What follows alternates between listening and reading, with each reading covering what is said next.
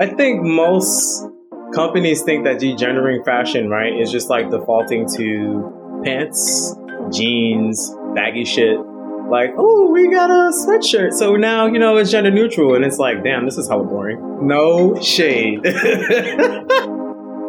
That's model, writer, and activist Devin Norell. We're gonna hear more from Zim later, but first, here's a fact. There are more non-binary identified people in popular culture today than perhaps ever before. Another fact, there seems to be more people in popular culture who don't identify as non-binary, but love engaging in gender non-conforming presentations, either on magazine covers or red carpets or even in their everyday lives. To me, it often feels like the responses to these facts from society dictates that we non-binary folks should be happy and content with where things are. You've got a couple handfuls of characters on TV. That's great, right? Oh my God, did you see Harry Styles on the cover of Vogue? He's so courageous. Hey, yo, bruh, my girl painted my nails last night. I took it off, but non-binary, right?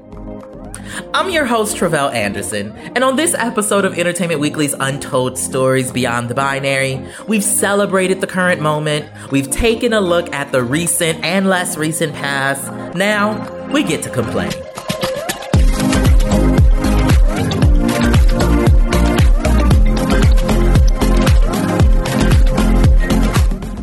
Here's the thing, and marginalized communities of all sorts should understand this. Anytime a group that hasn't traditionally been afforded the highest levels of visibility starts to gain that visibility, dominant culture wants the members of said community to be grateful. They want us to pat them on their back for their, in the grand scheme of things, minor progress. They want us to take what they've given us, keep it cute, and put it on mute. I'm reminded in this moment of a Shania Twain song that author and actress Jacob Tabayo once quoted to me when I asked them about our unfolding increase in visibility.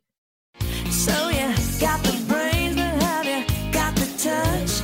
Now don't get me wrong, yeah, I think you're alright, but that won't keep me warm in the middle of the night. That don't impress me much.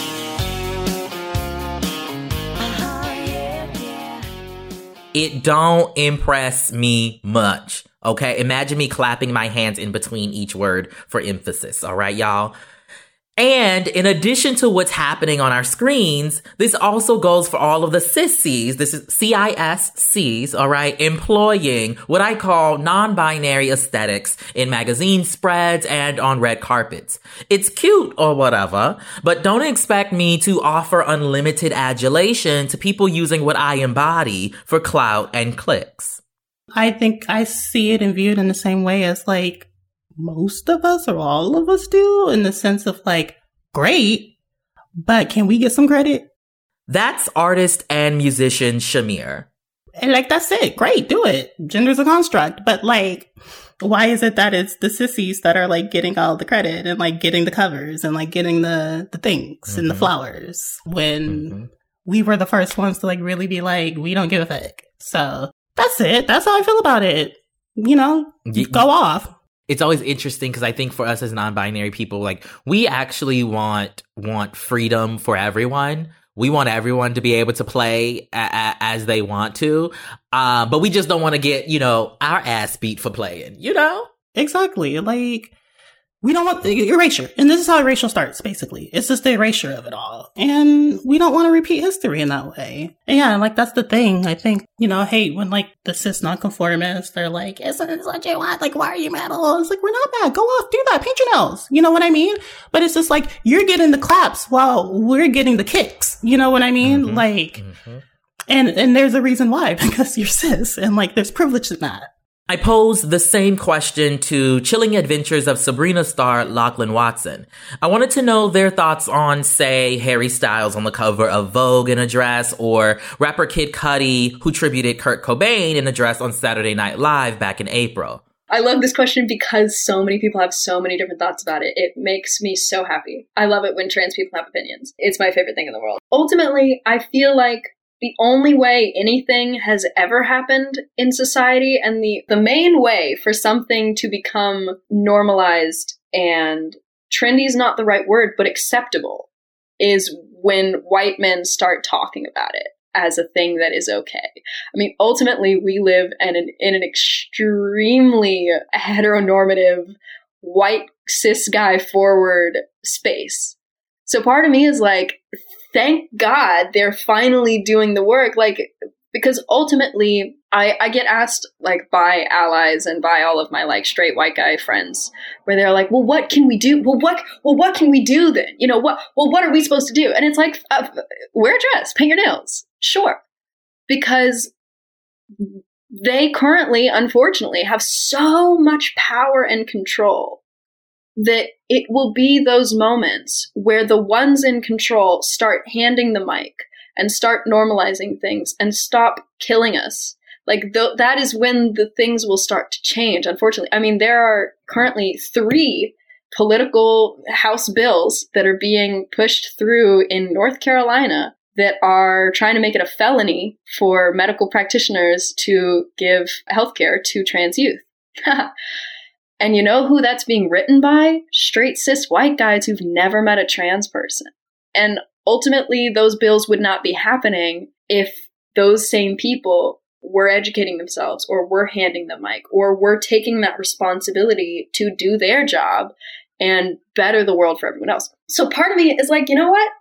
Good for them. Because unfortunately, that is when it starts becoming easier for the rest of us, is when the white guys start doing it. It's just like with me being in a position, being an AFAB, skinny, white, non-binary person, like, that's all great and good, but what am I doing with that? Like, am I uplifting other people? Like, am I opening those doors? And that's what I'm expecting from these white guys, and etc. is, yes, you can do this, but it's the acknowledging of where it comes from, and it's the uplifting of those voices that actually needs to be done. But unfortunately, that's the easiest way to go, is the white guys need to start doing it. Like, the white guys need to start watching the podcasts and doing the work. And then, you know, a lot of change will happen. And would I love it if that wasn't the case? Totally. But there's a lot of power there, and with great power comes great responsibility, and y'all have been irresponsible for far too goddamn long. Now, there's definitely some truth to what Lachlan's saying, that with how our society is currently organized, cis people, white people, men have power and privilege that could be harnessed for more than just great engagement for a publication or thousands of likes on Instagram.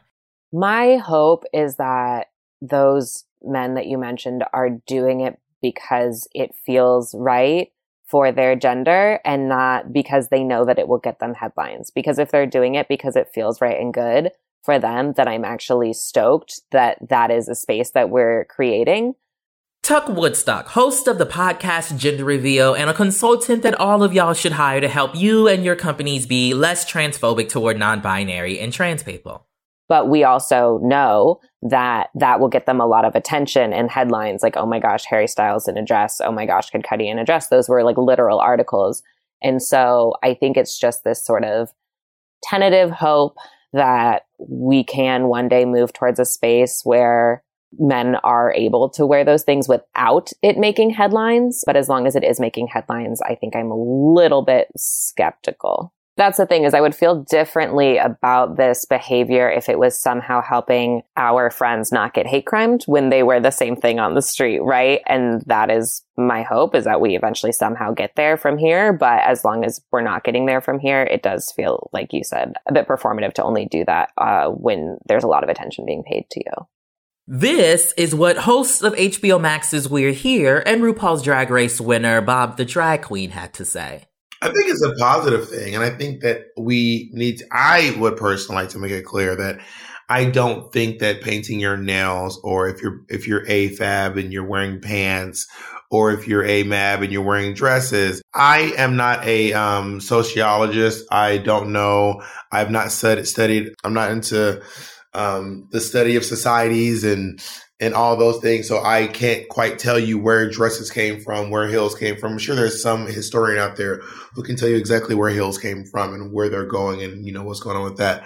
But if you can just really allow yourself to consider that gender identity, gender expression, sexual orientation, pronouns are completely non-linear for some people, then they're completely parallel, then you can really open your life. When you think about the fact that Prince, to my knowledge, Prince did not identify as non-binary, but Prince's gender expression was very interesting. Mm-hmm. There were heels, there were wigs, there were thongs, there were suits, there was velvet, there were boots, there were pants. There was a lot going on. Dennis Rodman is another person who, Oh, yeah. I don't know what his gender expression is, but as far as I know, he uses he and pronouns, and he has a very interesting gender expression. You know what I mean? I think that people think that if you are non-binary, you have to dress that way, but also think about cis people. Mm-hmm. You know, no one like if a stud dresses up in men's clothes every day and she says she's a woman, no one questions her gender identity. Yeah. She's a woman because they're used to that. That is something that we've had enough experience with. We're like, oh yeah, that's familiar. Mm-hmm. You know what I mean? But someone dressing up like a non-binary person, being cis het, and then being like, oh, I just like wearing dresses. People in their head, they're like, there's got to be something else going on. Mm-hmm. Or they might be like, or they just realize that, you know, when you shop outside of your designated zone at Target, you can find some pretty cool stuff.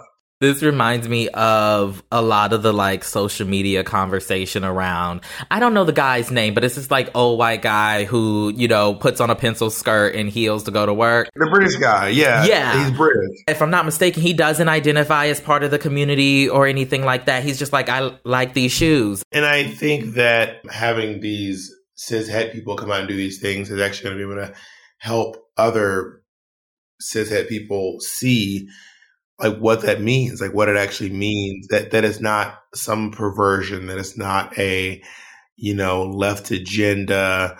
I think that it could really help a lot of people out, actually, especially when someone really prominent, someone like Andre 3000 does, like when Andre 3000 dresses up in these interesting clothes, but they're like, well, we love and respect him as one of us. I know that the sort of political answer is for me to say, oh, well, like, it's annoying that they're able to hold our aesthetic without holding the lived experience of navigating the world on a day-to-day level as a trans femme, right? Like that there's a difference between lived non-binary and red carpet non-binary, right? Author Jacob Tabaya coming through to shake the table a little bit.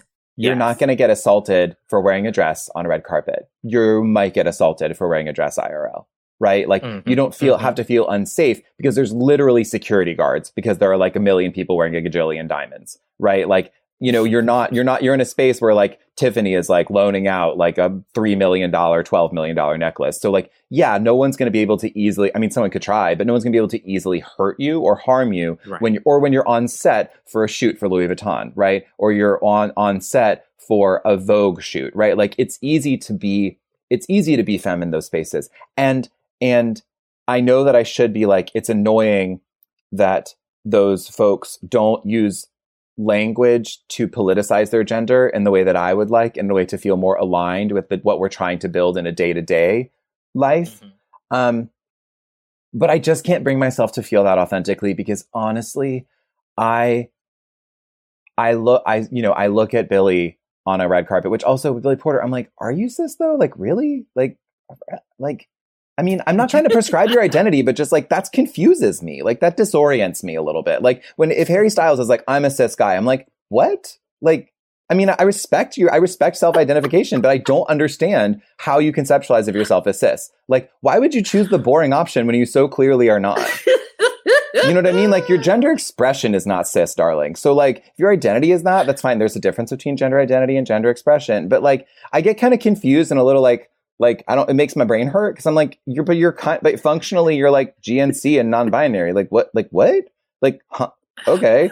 But we're much more similar than we are different. And like, it's annoying that you're going to put up the wall of cis to sort of separate yourself from me because like, we're really similar and should raid each other's closets and like have fun and look cute together. Yes. Right. I mean, I'm not like fancy or rich enough to look cute with you or alongside you. I don't have enough established value within the industry to like ever be alongside you, but like maybe one day. But like, so there's that way, but then above all of that, like when I saw the shoot with Harry in a dress for Vogue, right, looking sublime in a field, right? Mm-hmm. When I saw Billy at any red carpet he's done in the last like gajillion, I mean, any of them, just like living his best life, feeling so free, feeling so joyous, right? When I see Jaden in a skirt, like twirling for a campaign and feeling fierce and beautiful and punk and interesting, right? When I see people celebrating and luxuriating in femininity and in a trans feminine way, even if they don't share the language with me, I am just still really happy. Like it brings me joy. I love watching people be happy in that way because I also know that ultimately, like we are chipping away from opposite sides toward the same thing, which is gender self-expression, which is gender self-determination and a world filled with it. And so, you know, to me, the sort of nitpicking of like, how do they identify and do they do this on the daily or whatever feels like I know it is politically important and analytically important, right? And certainly academically, it is interesting and worth discussing. And there are people who have different opinions in this, and I respect those opinions. But to me, it's like, I don't think I can hold resentment around that because I want to focus on the joy that they're bringing. We've got to take a quick break, but we'll be back with more untold stories beyond the binary.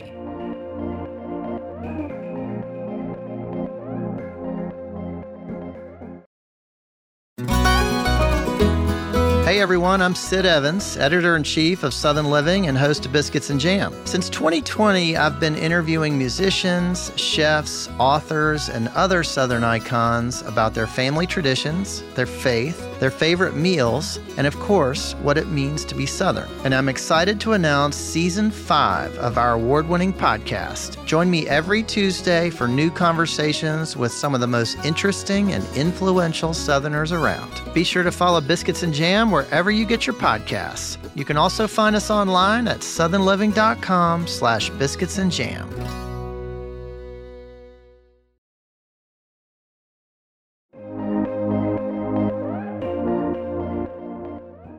Welcome back.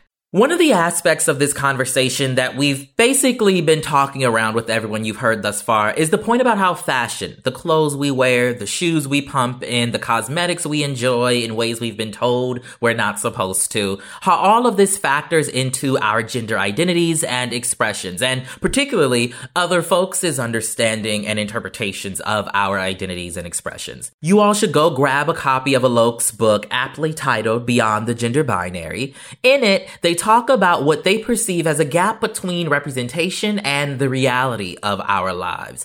I asked them to explain a little bit more about that. It's a really difficult situation, and that's an underestimation of the word, to be a gender nonconforming person today, because people's fictions that they tell about us are more real than our actual lives. So the tropes, the things that people say about us, are valued more than not just what we say about ourselves, but our actual lives, which in Hollywood, of course, will look like people who don't share our genders playing our identities. But I want to use that as a larger metaphor for non-binary life. It's other people's words, other people's interpretations. And if we really want to be clear, other people's projections, other people's anxieties that circulate as the summation of my existence. Because that's how dehumanization against our community works. We're not allowed to exist. So we are just a discourse, an idea, a conversation, a metaphor, a prop, a joke, a proxy, never actually a fully fleshed out human being. And that's even the case, unfortunately, within trans community, where we're still seen as some sort of perverse joke meant to hold people back, an embarrassment. I'm not actually interested in my worth being incumbent on your projection, anxiety, and insecurity. I've got a lot of other things to do with my time, a lot of other interests and takes.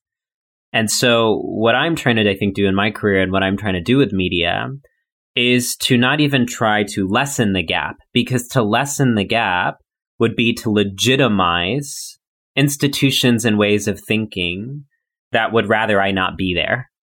And what I'm actually trying to do is just to live my best and our best non-binary and gender non-conforming lives, and to live them so well that people can't help but come to us.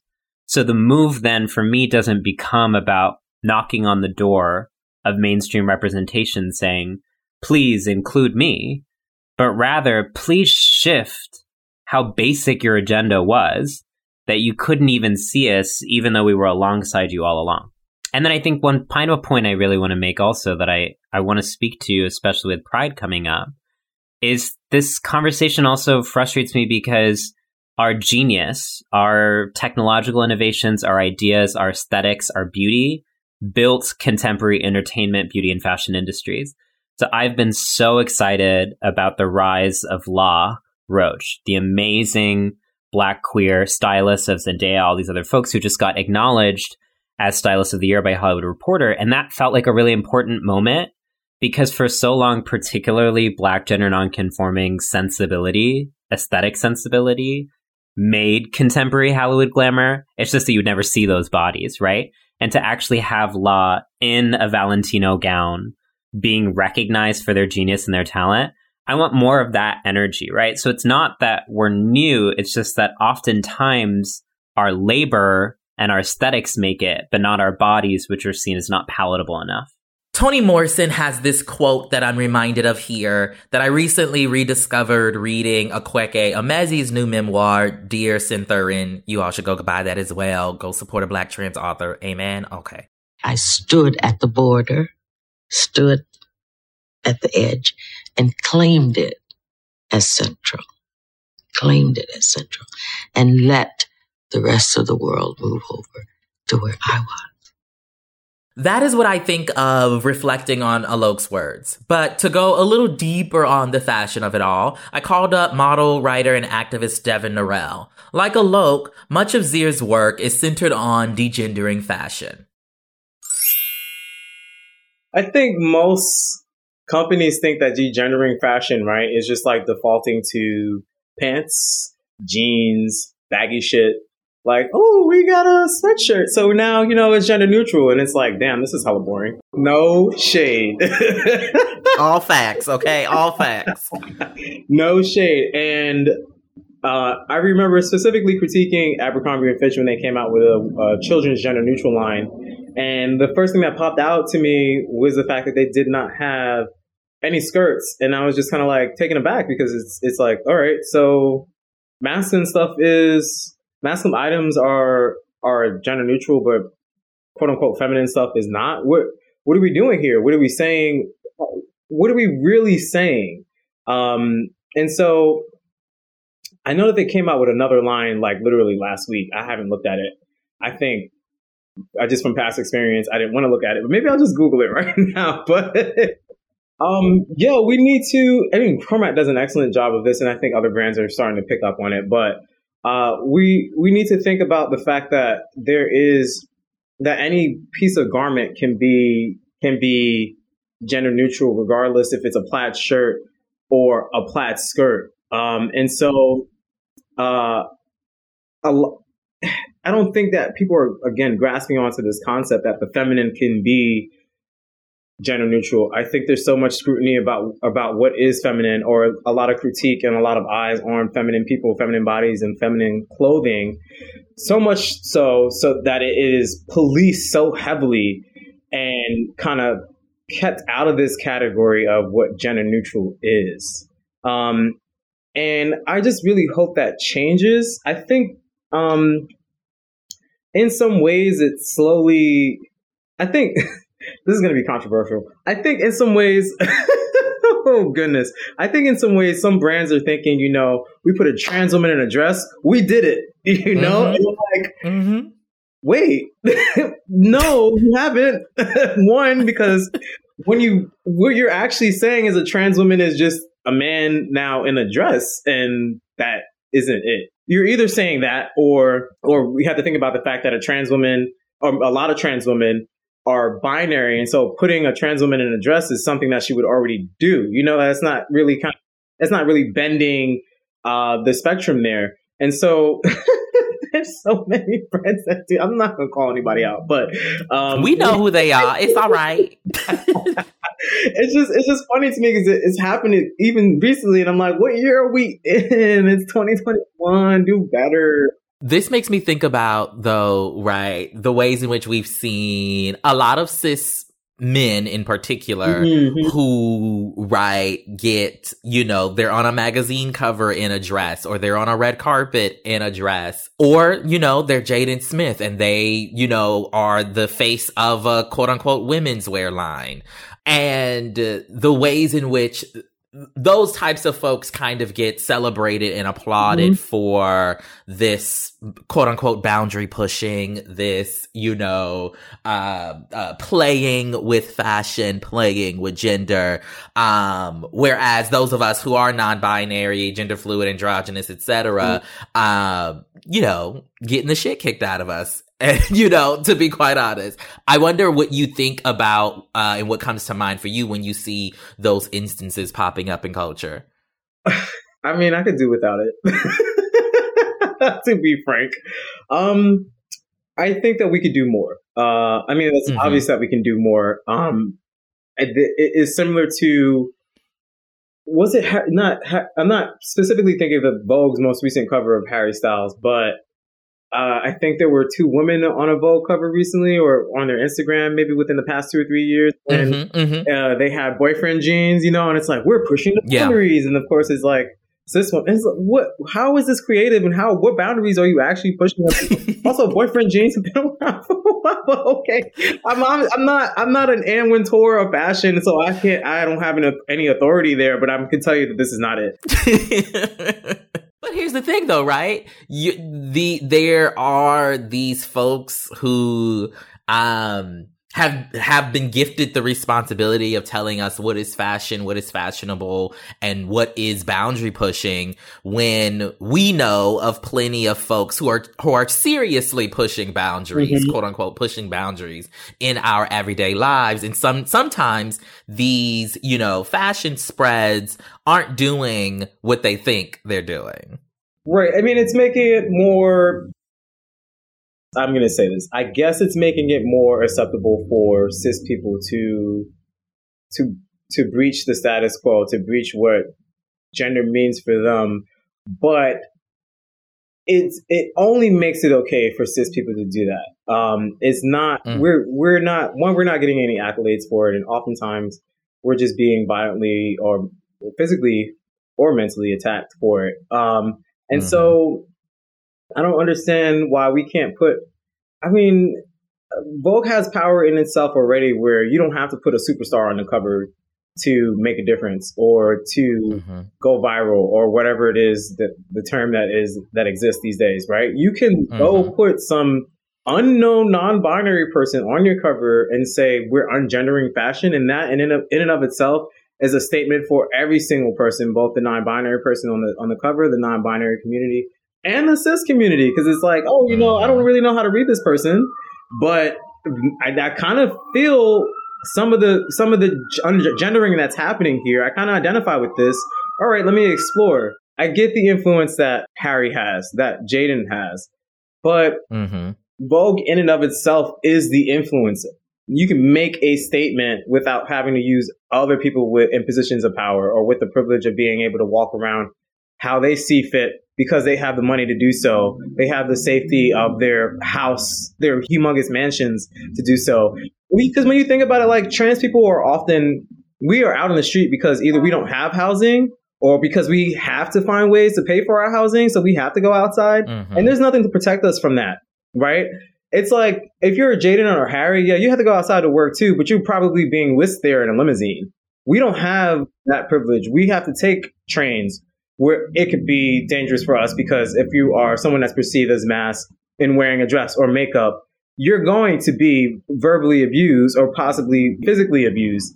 And so we don't have that privilege. So it's a more powerful statement when you take someone who's living authentically and truthfully in themselves, regardless of all of the physical and mental threats surrounding them, and put them on your cover and say, this is what the non-binary community looks like, and this is what ungendering fashion looks like. Vogue can do so much more. Outside of the fashion world, having more instances of non-binary characters on television has been cute. I'll give it a couple golf claps, you know. I truly do enjoy, for example, being able to turn on my TV and see the character Uncle Clifford doing her damn thing on P-Valley. Now look, I done already let you work a week without getting paperwork started, but I'm gonna need to see ID now. I prefer to be paid on the table like my tay. Bitch, do I look like Wesley Snipes to you? I don't know how she did that shit, but Monte got them papers straight, okay? Rule number 54, we don't do tax invasion. Everybody walk up in here, independent contract, even them ones with felonies. Oh, since when does a Brock need paperwork on his horse? Ooh, nah. Rule number 67, contrary to Chuck Lee's belief, ain't no hoes in this house. So Mercedes and Keyshawn just twerk up in the Paradise Room then, huh?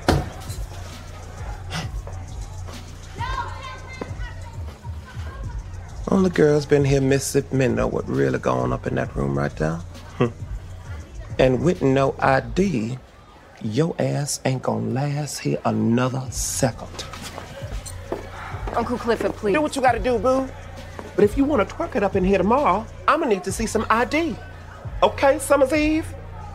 I also love the rise in opportunity that Asia Kate Dillon, who's credited with having their role on Billions, which they began in 2017, be the first non-binary main character on North American television, has experienced. Here's a clip of them from a BTS featurette from the show from a few years ago. When I saw the breakdown for the character, I felt like, oh my gosh, there I am. There I am. There Asia is. Here is language to describe something about me that I've actually never quite been able to put together. I don't know if you can understand me being the way I am. When I first read the script, I wept. Not only because it was me, but because a character has never said that on television before. At the same time, I refuse to take what ultimately are crumbs and call it a 5-course meal. It's barely an appetizer. I like saying appetizer, appetizer, all right? Leave me alone. Especially when you zoom out and analyze the entire television landscape. And now streaming as well. And guess what? I like to eat, all right? I often borrow a quote from actress Jen Richards. I interviewed her back in 2015 about trans representation on screen at the time, and she asserted that we were still in the Sidney Poitier phase of trans representation. That's a phase where the on-screen representations of the community must still be unassailable, so that more doors and opportunities come after it. I spoke with Noelle Stevenson, creator, showrunner, and executive producer of the Netflix animated series She-Ra and the Princess of Power, about feedback they've received on their show regarding the character Double Trouble, voiced by Jacob Tobia. I think, and this came up with Double Trouble, and I think it's a very valid criticism and conversation. We're so relatively early on with non-binary representation that I think that microtrends, when they show up, can be really, really apparent. So the fact that Double Trouble was non-human was a sticking point for a lot of people, which I really get, because I think the way that we've seen these stories told is, you know, here is a robot, here is an alien, here's someone who doesn't have our idea of what gender is, and that must make them non-binary. And then on the other hand, there's also some pushback to the fact that they're a villain. And I think that also has a history where we've been seeing gender fluid villains, or villains who have a performance of gender that is like, it's telegraphed as something that is dangerous about them. And I think that that has also, honestly, like most of the gay and non-binary people that I know connected to villains so much because of that. But now we're dealing with, okay, well, are we also telegraphing that gender nonconforming people are evil by having them be morally ambiguous or on the side of the villains? What frustrates me about the conversation is, again, this is happening because there are so relatively few non-binary characters. If we had 100 of them, it wouldn't matter how many of them were villains, as long as there was also a good, you know, representation of, you know, heroes and heroic characters. And it's something that is just, it's really difficult for any one property, any one piece of media to carry that entire conversation. I think it is, I mean, like there's something, you know, let's say like Pose, which nearly every single character is trans or non-binary or gender non-conforming. And I think we're starting to see more and more of that. But I think that the part that frustrates me is the need to sort of create a character that's a little smoothed over or not as, I don't know, just like the need to be perfect representation that leads to the character not being as complicated, as conflicted, as interesting, as strange, as messy. And those are my favorite types of characters to create. And so like She-Ra, all of my favorite characters are like, you know, like one of my favorite things about the original She-Ra was how funny and cool and great the villains were. I think that they've always been kind of the dual protagonists of this property. And so like to be like, I love the villains. I always have. And just like wanting to tell these stories with them and create these complicated characters. And I think that it's a frustration that is nobody's fault. It's completely understandable why we're having this conversation right now and why some people are kind of chafing at seeing the same types of characters, you know, multiple times over. But I hope that we get to the place where we are able to have these characters in all of their flawed, messy glory, and no one character has to carry the entire weight of non-binary or trans or gender nonconforming identity and representation. I think that sometimes representation can be, I don't know, I understand why it happens, but I hope that we can get to a place where it's just there are so many of them that it becomes a little bit of a moot point. And all of this, for clarity's sake, is connected to the role of non-binary people when it comes to storytelling with non-binary characters. Members of our community are concerned about the types of characters we see on screen because we know that one, non-binary people are learning about us through these films and shows, and two, we are learning about ourselves too. This then requires that folks who consider themselves to be allies of specifically non-binary folks, but also other LGBTQ people as well, to make room for the vastness of non-binary experiences, especially in Hollywood. Actor Bex Taylor Klaus. I've seen it in a lot of scripts where it looks like production has taken a she, her pronoun and just slapped on a they, them, and we're like, it'll be fine. But it's not quite fine because, again, non-binary people can come in all shapes and sizes. Non-binary people can be hyper-femme, they can be hyper-masc, they can be nowhere in the middle or everywhere. And that still doesn't, you know, make it okay to take a super cis-coded character and just go, I'm going to change the pronouns and have it be fine, you know? Right. To me, it feels like taking a Nicole Kidman character and casting a 12-year-old black boy. It's just like the words coming out of this actor's mouth don't quite match, and it's not any fault of the actor. It's just there's something like you're putting a square peg in a round hole or something. Mm-hmm. It's like that wasn't the design, and you can tell, if that makes sense.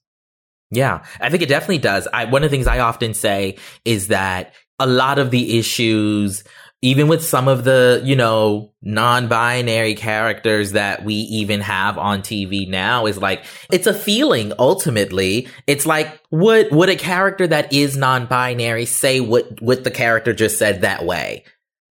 Maybe, but also, It's whenever non-binary people use excessively gendered phrasing and excessively gendered commentary, and I'm like, 98% of the non-binary people I know use gender-neutral words as often as possible until told specific pronouns or specific identities.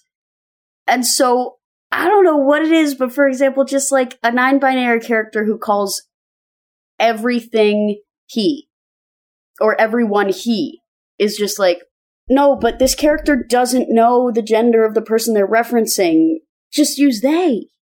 Mm-hmm. This it's existed since Shakespeare, since before. The singular they, we know how to use it, and a non-binary person might know how to use it really, really well. So it goes back to me to having a consultant on staff who's not an actor, because the actors we get distracted by our own bullshit. So having a consultant on board to actually like watch the scripts and watch everything before it gets to the actors, to be like, hey, not sure this person would talk like this. Don't know if your actor's going to be able to feel this thing. sort of thing. Mm-hmm. I think it's important. Just, we've hit the point in our world where it's time to have disability officers, diversity officers, and various consultants on every set. That's my philosophy, at least. Us all being non-binary is a gift to the world, just like being trans. It is in how we look at life and love and identity and beyond that one will find what liberation and freedom truly looks like. We are the key to building a future better than our present. I think that it is degendering the Oscars. I think it is gender neutralizing public spaces. I think that it is not questioning a little boy when he wants a Barbie doll and him not feeling weird about asking for it. That all seems pretty on point to me. More from Bob the Drag Queen to come next week on our 4th and final episode of Untold Stories Beyond the Binary. Make sure you're subscribed wherever you get Slayworthy audio because I've got a special surprise interview that you don't want to miss, all right? For more Pride content, head over to EW.com/Pride and make sure you're following them at Entertainment Weekly on Instagram and at EW on Twitter. And you can catch me on Twitter at Travell Anderson or Instagram at Rayzhon, Rayzhon. Keep it fabulous and slay on.